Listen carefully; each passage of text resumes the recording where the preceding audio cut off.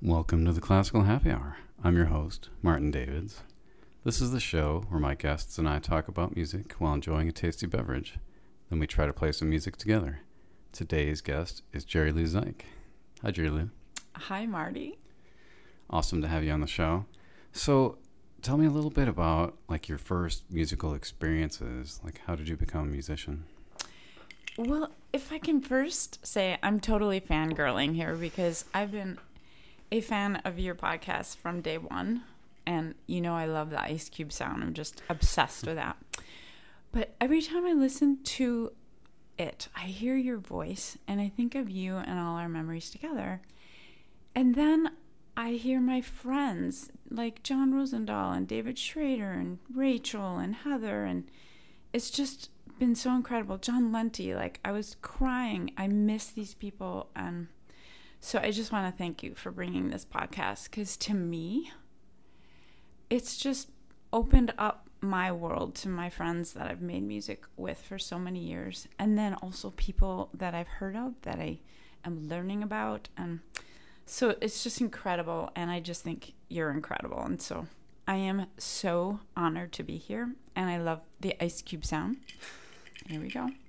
And so my first musical experience, I'm just going to say that I was raised in the inner city of Chicago. And we had 5 kids, 2 parents, in a very small apartment. So there was one upright piano. So all of the children had to learn to play piano when we were 3. My mother taught us. And it was a matter of discipline and regiment. It really didn't have too much about love and heart. It was do your scales and do your arpeggios and right hand, left hand. So my experience is more of the discipline aspect. And I really didn't enjoy the piano because my sisters and brothers, they were all better than me because I was one of the youngest. So it took a long time for me to realize that I am a musician, but I'm just not loving the piano. So I turned to violin quite late in life. I think I was about 14. Very scrappy, very inner city, go to your neighborhood, try to find a violin teacher type of thing. Never knew I wanted to be a musician, but I just knew I just didn't want to play piano like everybody else. Wow. So you found a teacher in town, and were your parents willing to pay for that? Or? Yeah, so the reason why we all played piano is because my mother taught us for free. So someone moved in next door that was a violinist, and that was our neighbor, and I did some cleaning for them, and so I bartered my violin lessons from my neighbor. So that's how I took that. And so you were 14 paying for your own lessons, basically? Correct. And that's just been my whole life. I'm super scrappy, and I just figure it out, and that's just part of who I am. And when I got to the point, I went to Lane Tech High School. They had an orchestra, and so I just did that because I had to choose a major, and so I picked music. There are majors in high school? Yes, in high school, wow. Right. And then, and then I just kept at it and got a scholarship. Went to Wheaton College because my family is very conservative, and this was a private school that would keep me on my straight path. And then I kind of found the love of music, and it was really all kinds of music, and I kind of broke out of the straight church music that I was taught, and so everything came later. I always played catch up. But I knew that I could do it. So you said everyone had to play the piano. So was music a big part of your family? It was, but it was more church music, and it was more about serving people, and it was not so much about becoming a musician so much as what you could bring to other people and how you could aid the worship service. And so it was more of utility. So were people in your family church organists? Or? Yes, all of the above. And choir directors. And okay, so they were actually employed making music in the churches. Correct. And then that kind of switch out. But I was the only professional one. You know, they became teachers. I shouldn't say that they're not professional, but they became teachers. But I just saw something different for my life. So you majored in music in high school, and then you just stuck with it when you went to college. You're like, okay, I'm already here. Exactly. It was all about how can I make a living? And it was never about how much I loved it. It was about, I'm going to put groups together, and I'm going to teach, and I'm going to be able to pay for this instrument, and then I'm going to pay for my car. And there was always a back end of figuring out how life was going to be and not have to work at Walgreens or whatever. So I used music as a way to make a living, and I didn't come to realize how much I loved music until much later in life. So I taught 40 students, and I was in college, and I was getting my master's degree, and I was driving everywhere and teaching, and I knew that I had the energy and the love of people. But it wasn't until like I was 30 that I realized, you know, I'm done playing catch up, and I love what I'm doing. Cool. So when you got out of music school, did you have a plan for what you were going to do? I mean, you said that everything had to make you money, basically, or help you survive and pay off your instrument. But were you thinking like, I'm going to be in an orchestra, or? No, there was never a desire to be in an orchestra, because I wanted to be more successful as far as being an entrepreneur. So I didn't want to just sit and have a boss and tell us what we had to play every day. And so I loved providing work for musicians. I loved working with all kinds of musicians, and I played everywhere, $50, $100, $150, and the more I would employ musicians, the more I realized people need work, and I was able to find work, and I was a really good salesman, and so I would talk, you know, churches and brides and everyone into hiring my groups, and that has just never stopped. It's just gotten grander and more refined, but I loved the art of the deal and the sale and the whole process of putting something together. I love this. So none of that they teach you in music school, right? Correct. I literally learned that from my mother since I was 3 years old. It was like, you gotta figure it out, and you've gotta know who you're around. You've got to surround yourself with the right people, and you have to figure out how much you're worth. And so it worked, and I'm still that same girl as I was. I played my first gig when I was like 7th grade. I put a trio together, and I was teaching students in a woman's bathroom in my college because it wasn't allowed for us to teach and make money. And I mean, I just figured it out.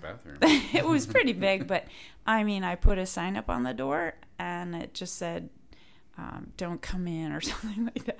And I just taught my students. So I just figured out a way, but it has served me well, and I just love what I do. I love surrounding myself with great musicians and providing work and doing it well, and doing all kinds of music. So, all right, bathroom violin teaching. That's right. Plumbing emergency, do not enter. Exactly. I think that's what the sign said. Did it really? Yes. Wow. Just pulled that out of the air. Mm-hmm. So are you doing any teaching these days? No. I taught 30 years, and as soon as I hit my 30-year mark, my husband and I decided we would move downtown, and that is when I realized I wanted a piano and I wanted a full studio, and I had that up where I lived in Evanston and Fort Sheridan, and moving downtown, it was too difficult to continue teaching, and I knew that I wanted to perform even more. And so now I can walk to anywhere downtown with my violin, and I had 30 years of grade students, many of which stay in touch with me, which is incredible. Many of them are incredible orchestras and doing wonderful things in music. So that's just been a delight. But for now, I'm doing mostly performing, but still contracting so much. Cool. So, I mean, I know you learned the art of the deal from your mom, but like, where did you learn contracting? Like from other contractors? No. Actually, I think I learned from other contractors how to not do things, which is also a really good teaching method. So I always knew I had a very detailed mind, so it was not a problem for me to know all the details and ask all the hard questions and, you know, make sure the check got there a month in advance instead of the day of the job trying to chase someone down. But contracting, knowing who plays well together and who plays what music well and who's willing to do the hard things and the 6-hour gigs or the recording that they'll be perfect on the spot. So I know that my mind can handle a lot of details and nothing really flusters me. And I know I have a strong will. I can barrel through things. And so this is just part of it. Like I know, you know, how to tell musicians to make them feel comfortable and safe. Where, you know, what the pitch is and what the room is going to be like and what they have to bring and make sure they get the music on time and just making sure that they know they'll be paid well and cared for, because I love musicians and I think they're all geniuses, you being one of them. And I love seeing the genius in each person. It's just extraordinary. And each day I'm so grateful to be doing what I do, to be surrounded by these incredible people that teach me every day. Cool. So let's take a turn here. And what do you think about fitness? Is that important to somebody with a career in music? Oh, well, you've hit my sweet spot. And when I was 40, I was playing in a lot of different orchestras, and I would look around and I would see people who were getting older, and I saw their bodies and how they were holding their instruments and how they were having to change their posture as they got older, and just even how you sit in a chair with a violin. And I thought, I've got to look into this because I have to continue to pay my bills all the way to death do us part. So I started reading, and I found that the endurance athlete is very similar to an endurance musician, and that is, I can play 2 sets of 3-hour concert or 3-hour rehearsals, so that's 6-hour rehearsal, and then I can go play a concert, 2.5-hour, 3-hour concert, and then next morning I can do it again. And so that's when I started reading, and I started long distance running, and I realized, oh my goodness, we musicians are athletes, and no one is talking about this.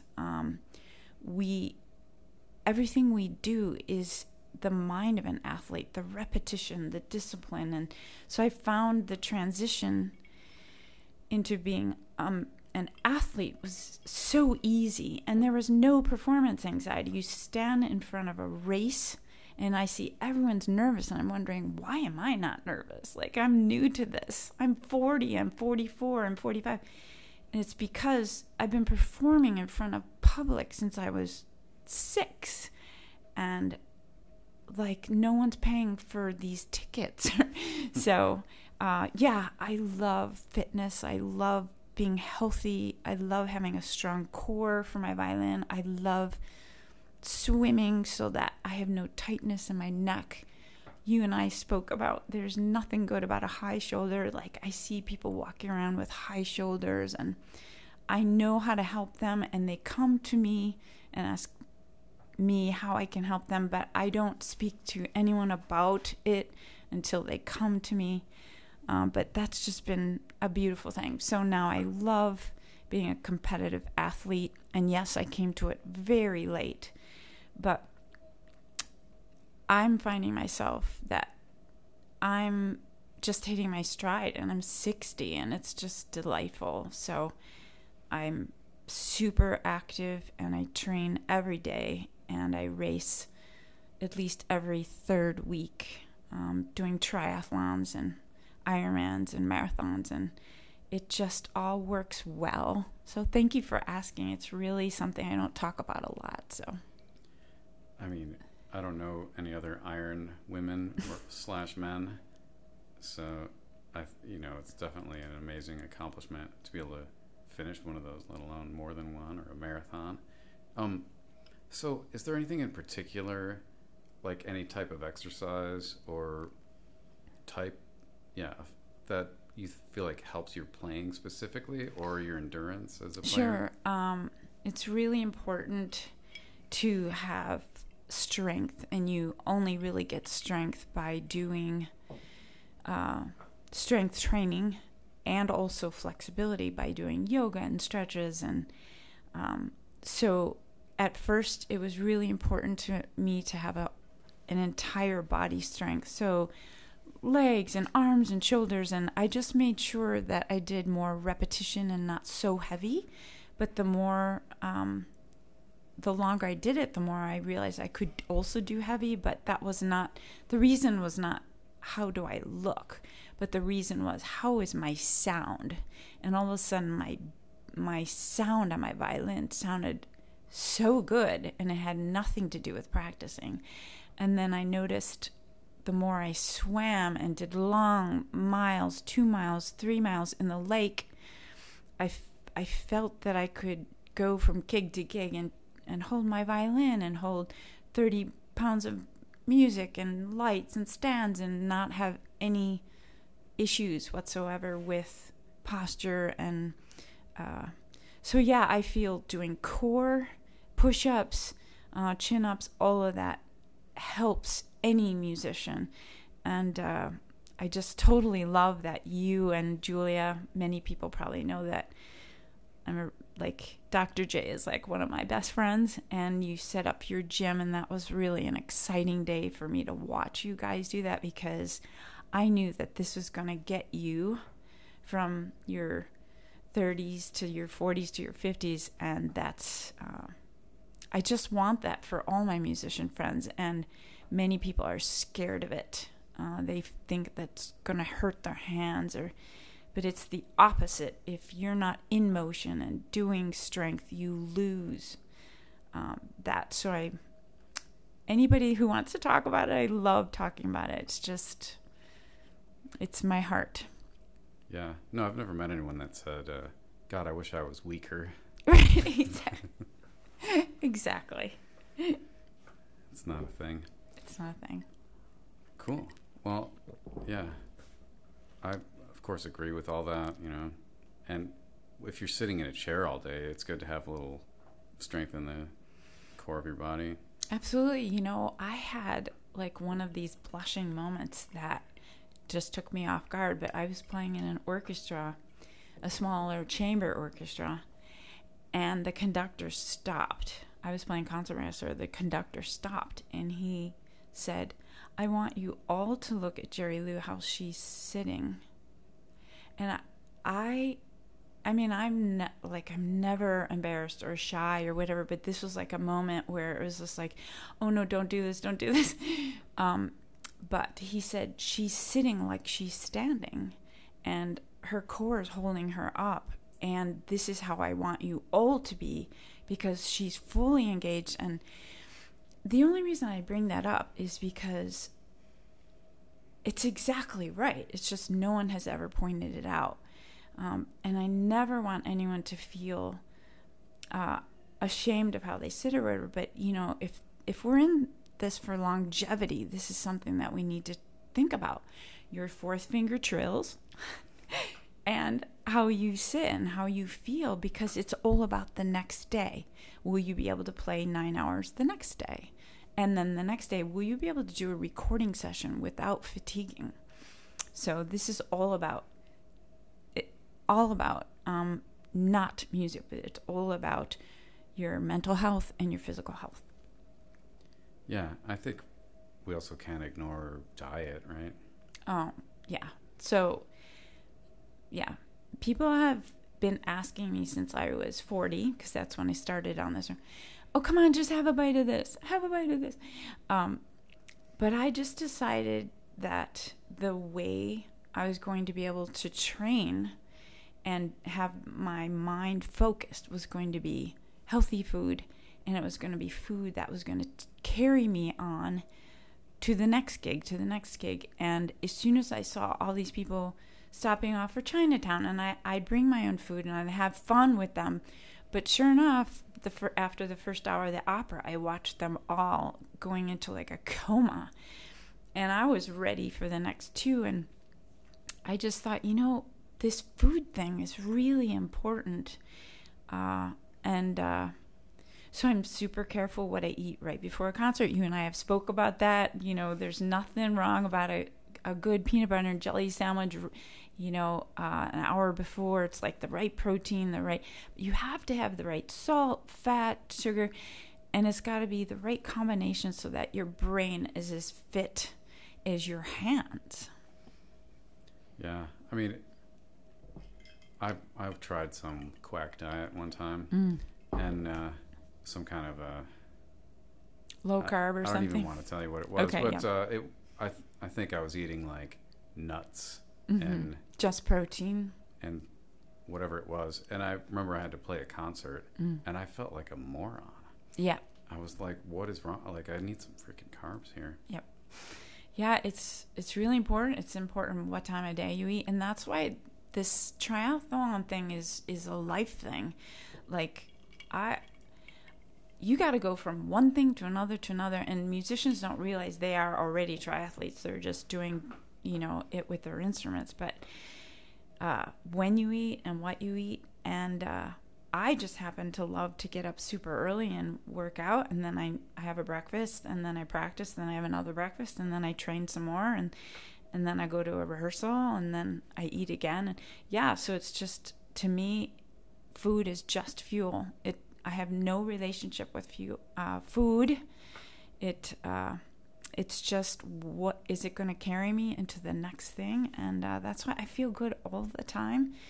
And so if anybody wants to talk to me about that, I'd love to help you on your road. But that's just me, and I have no judgments to anyone else. I don't suggest this for anybody, but I just happen to have boundless energy, and it works for me. And so that's why I love hanging with you, Marty, because you match my energy, and you bring me into your energy, and I love that. And I love playing with lots of sound and lots of juice, and it's just really exciting to work with you so much. It's probably one of the greatest highlights of my musical career. Just as an FDA warning here, if you eat the same diet as Jeri-Lou, you're not guaranteed to have the same energy. Yeah, a lot of that is probably, I've worked on that, so. Yeah, you're one of a kind. Okay, so do you have any advice for young musicians? Oh, wow. It's such a great question. I never really give advice, but I give this advice to myself every day, and that is, you could never be over-prepared. You just need to always be prepared, because you don't know who you're sitting next to. You don't know who's listening. And being over-prepared makes you courageous and confident, and that's what you need to be a great musician. You can't be insecure. You can't be in your head. And so I'm always prepared, and always have to remind myself every day, go be over-prepared, so that if there's a screaming baby in front of you and you're playing a solo, it doesn't distract you. You know this. Or if someone is playing out of tune and just you hold your own, and it's just by being super ready. So I say that to myself every day, and I would say that to my young self. But I always knew that. I just knew that if you want to have confidence and you want to feel great about what you're about to do, it doesn't matter if it's a Mother's Day brunch or a wedding or funeral or one of the most exposed parts in a recording. It's the same mindset, and that is that your strength is because you are prepared, because you put the work in. A lot of people are naturally gifted. I am not. But I know that I can come right up with them, those naturally gifted people, and then actually go above, because I have the endurance and I have the mind to continue on well into the third and fourth hour. So that's just something that I know about myself, and I don't speak about it a lot, but you asked, and so I'm being super vulnerable. You definitely have tenacity. Thank you. You too. Yeah. You talk about the people that are naturally talented, and yes. Sometimes I think when they're getting near retirement age, they think they can do the same preparation they did when they were younger, because they were so talented. Everything was so easy for them, and it's a little sad when they just come up a little short. Absolutely. And also, can we just talk about that? Like, I used to be able to take out my violin and just play a concert, and maybe I couldn't, but I thought I could. But now, like, warming up at home, it's essential. Getting to the job early, getting to the concert early, playing, getting everything ready. Like, we are dealing with muscles and connective tissue and nerves, and it all needs to be lubricated, and that's with motion. And so as we age, you have to do more of that. And sometimes you got to warm down. If you have a big concert, it's really good to get home and just play 10 minutes, 15 minutes of etudes to put it all back together. But that's part of the regiment, because I'm in this until I'm not. And so, yeah, but, I love listening to those super gifted people play. You are one of them. Just improvisation and freedom. But I also know that you've put the work into it. Let's talk about Baroque and Alone. I mean, that CD is so inspired and so incredible.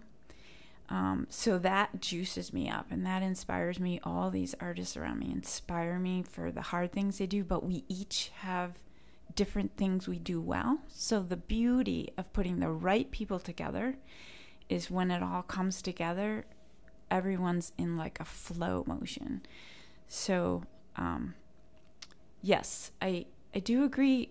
But I still will say that just being around artists who love what they do, their passion never changes. So that's really, to me, something that's a delight to be around those people. And I think that surrounding yourself with people who you want to be around, that give you life, that teach you, is maybe one of the most important things I've learned in the last 5 years, is that I want to be around people who give life to me and who teach me, and that I just want to be a student of, whether it's their thought process, whether it's books they've read, whether it's how they play an ornament or whatever. That's the people I want to be around.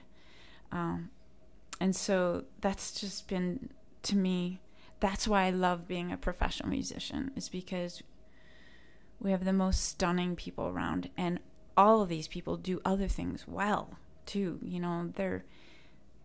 They look for birds, and they have all photography, and they do all these other amazing things. I mean, your wife is one of them. She's got so many fires going, and it's just so exciting to watch her, and it's inspiring, and she does everything well. And so that was probably a tangent, but I just had to get that out. Well, I definitely admire how you still love it so much and just are always interested in the music and speaking of music, anything cool coming up?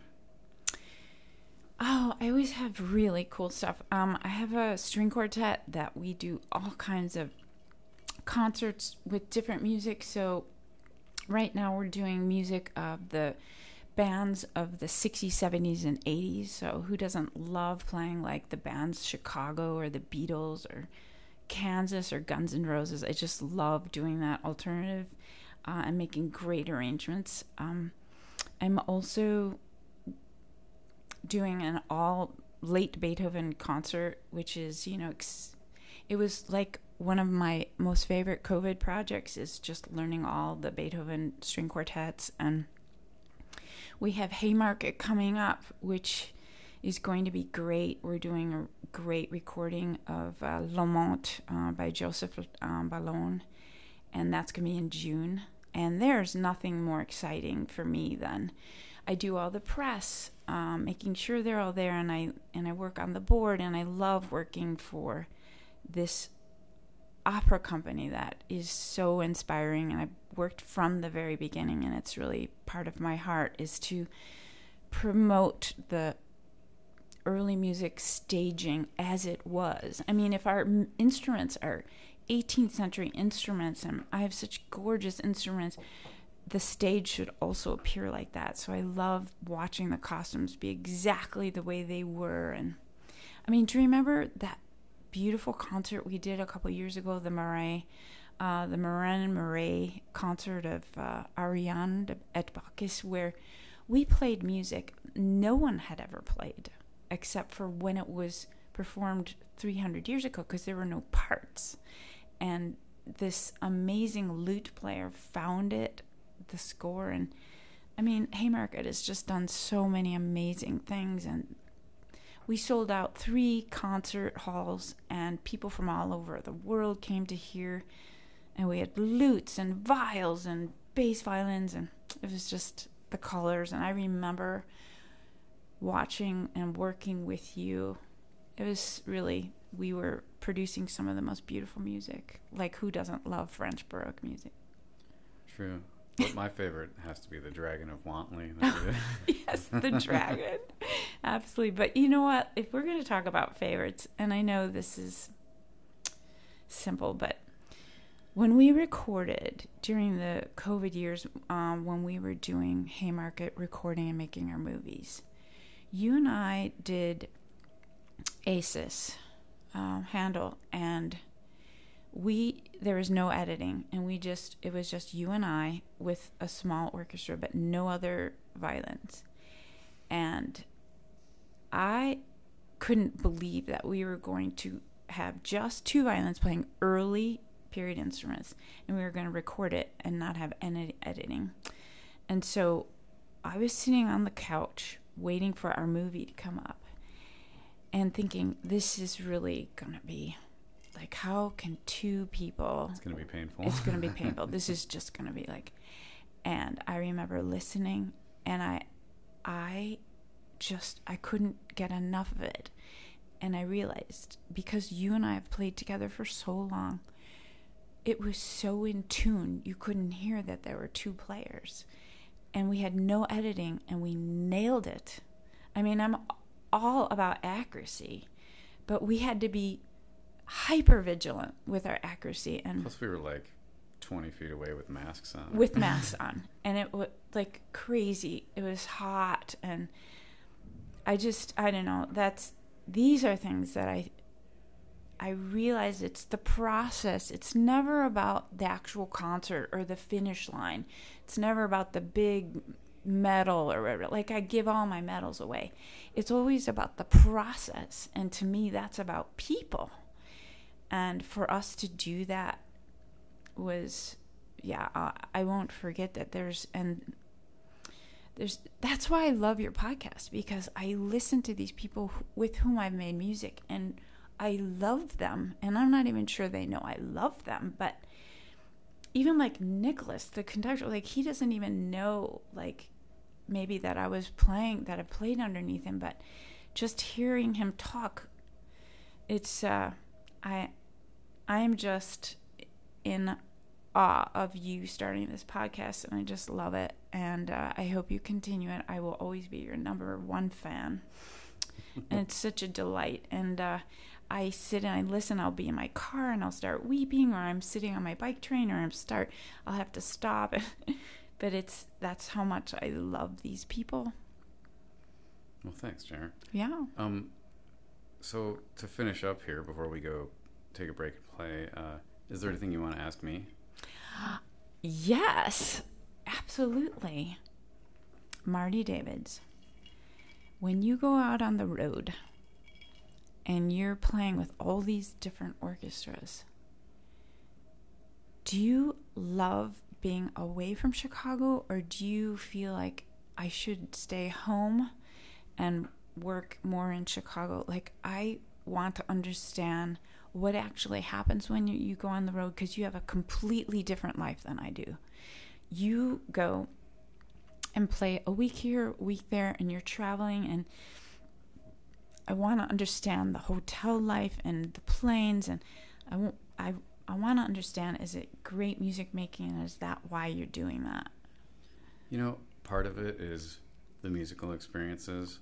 It's always refreshing to work with different people, and a lot of them are really good. But a big part of it is the people, actually. Yes. And not even the music at all. That makes sense. So some of my best friends are on these gigs, and that's the only place I see a lot of these people. Yeah. So, like, they don't come here, and I don't go to their house, wherever it is, you know. We only meet on these concerts, and for a week, you know, an intense week of music making. And I just love to see my friends, you know. That's great. You know, when this whole COVID thing happened and no one could touch and no one could be near each other, you were the first person I thought of. I thought, what is Marty Davids going to do when he can't hug everyone in the room? And we were not allowed to touch or whatever, but I feel like maybe you were one of the first people I hugged, besides like my husband, is because people mean so much to you, and I feel the same way. But I love knowing that you're going and having a great time. I will say that you've been a great balance for me, because I'm like a super serious, focused person, and a lot of people like get the wrong idea about what I am, because I am focused and I want everything to be perfect. But you always bring the chill, you always bring the fun, and I need that in my life, and that's why I love having you in all the groups I play in, because it's just a real good counterbalance for what I'm bringing, because I'm bringing a lot, but you help balance me, and that's just been great. But yeah, we miss you when you're gone, but it's I'm so delighted to know that that's part of your love, and I love that you do that, because I take off too. I'm racing everywhere. I'm racing in California and Texas and Florida, and I think it's really healthy to jump a plane, do what you love, and come back. Definitely, yeah. Explore who you are in different places too. Yes. And with different people. Okay. Well, it's been awesome talking to you. Now let's try to play a little music. We're going to take a break. Thanks for listening. If you haven't purchased my new CD, Broken Alone, yet, please order a copy. Actually, I ran out today, but I'm going to order some more. So keep buying them. I'll send them as soon as I get them. All right. We'll be right back.